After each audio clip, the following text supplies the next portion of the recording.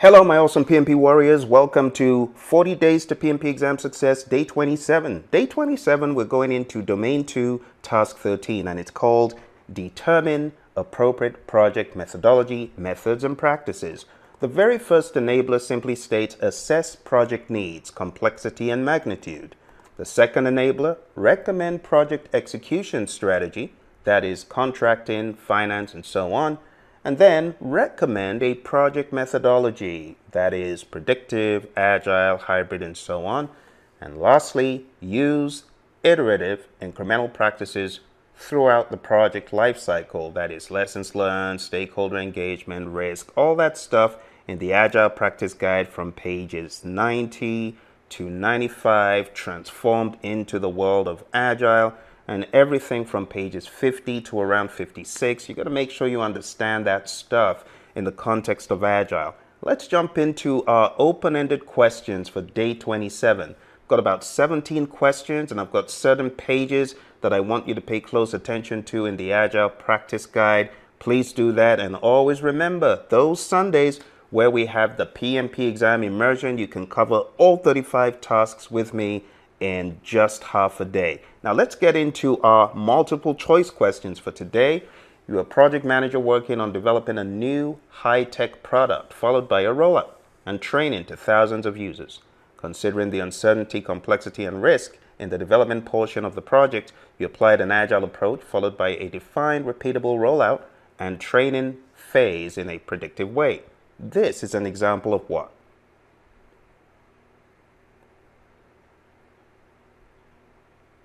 Hit the pause button if you need more time. You know the drill. All right. 3, 2, and 1. I will reveal the answer. The answer to this is not scaled agile or discipline agile, and it's not an incremental life cycle. This is in fact a hybrid. Projects often combine elements of different life cycles to give a hybrid approach. Make sure you hit pages 26, 27, 28 in the Agile Practice Guide. It's going to help you on this one. Okay? Next question. You're a project manager on a 10-story building project. To reduce potential rework and ensure expectations, the customer asks you to deliver a finished floor of the building before they continue with the remainder of the building. You have been asked to complete a floor with fixtures, paint, and everything else intended for the finished floor before proceeding to the next floor. The customer is able to see and approve the style, color, and other details, allowing adjustments to be made before further investments of time and money are made. This is an example of what? I know it's a long one, so I'll give you time to think about it.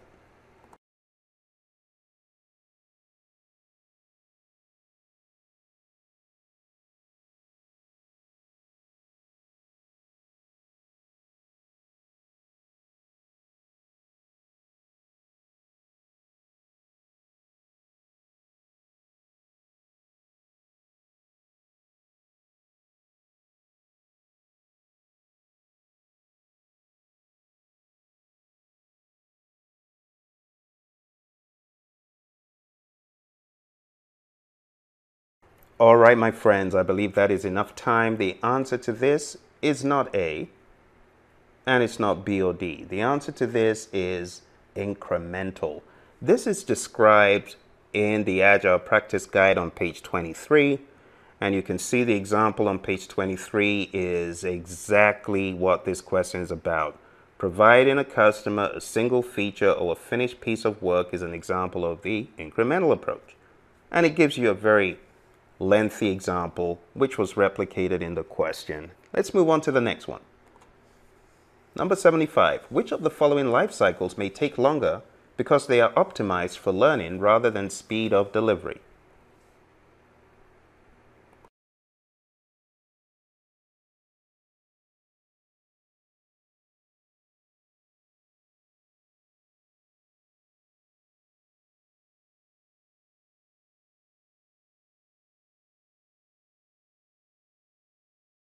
All right, 3, 2, and 1. The best answer, my friends, to this is iterative. B. Iterative life cycles may take longer because they are optimized for learning rather than speed. Agile Practice Guide, page 21. Let's move on to our next question. Which of the following activities do you need to perform incrementally and iteratively in a predictive, that is, traditional project?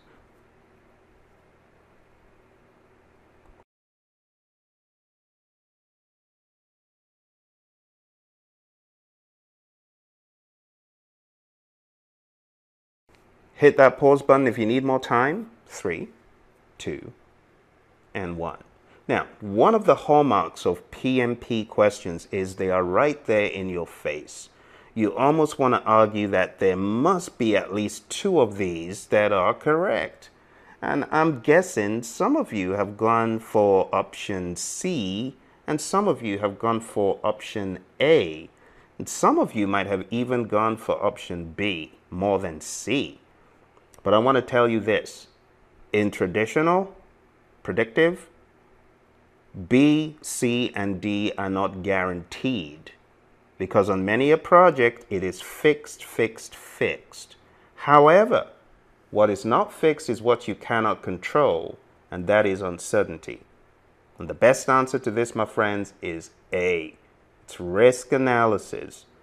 High variability environments, by definition, incur more uncertainty and risk. To address this, projects managed using adaptive approaches make use of frequent reviews of incremental work products and cross-functional project teams to accelerate knowledge sharing and ensure that risk is understood and managed. Risk is considered when selecting the content of each iteration. So think about it. You address the risk when you are delivering an increment, and you address the risk when you are starting each iteration and all through. That's why we have spikes. And that's why that's the answer, my friends. I know it's rough, but that's how they roll. Number 77. All of the following are criteria for recommending a project methodology or approach that is predictive, agile, hybrid, except. I'll give you time on this one.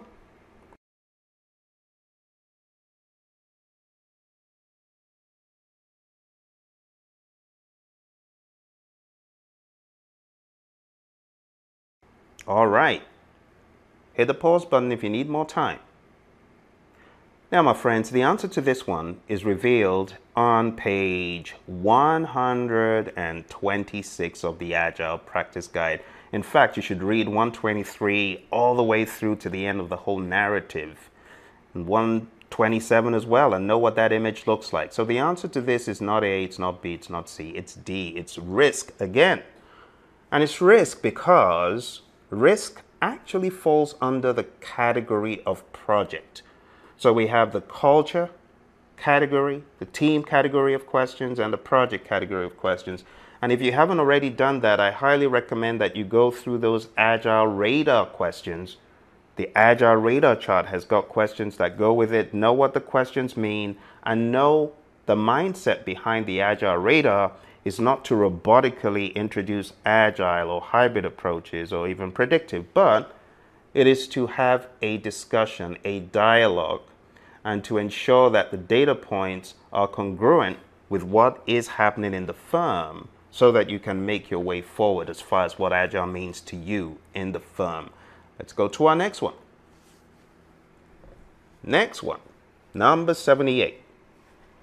The evolution of a product from concept through delivery, growth, maturity, and to retirement is referred to as what?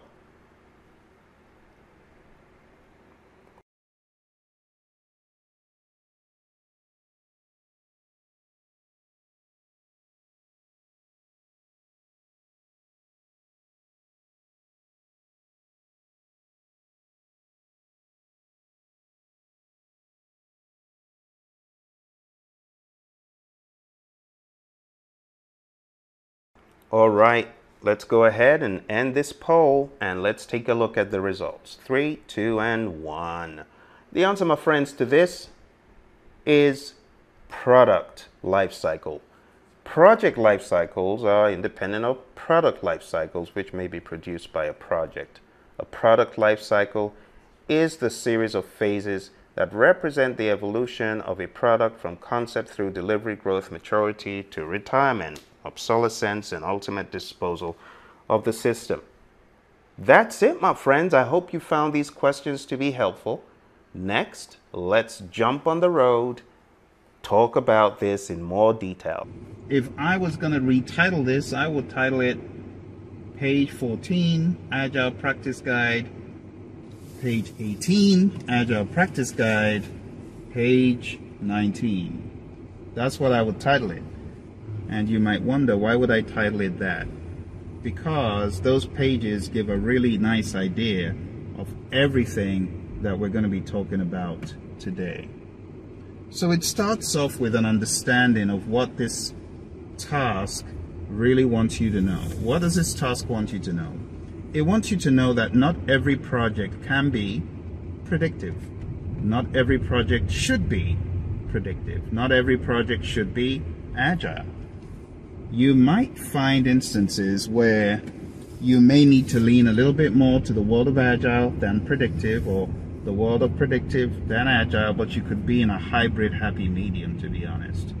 And that is really what this is talking about. Okay, so it starts off saying determine the appropriate methodology for the project, or maybe it's a group of methods for the project, or maybe it's some practices as well.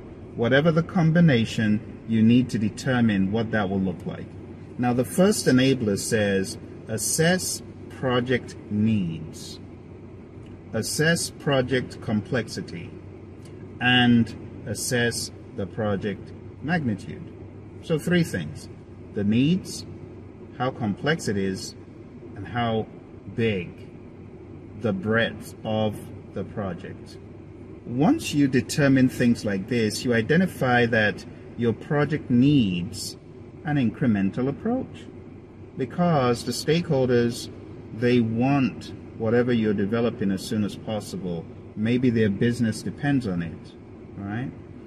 What about complexity? Maybe the project you're working on has very little direction as far as the requirements and the technicality.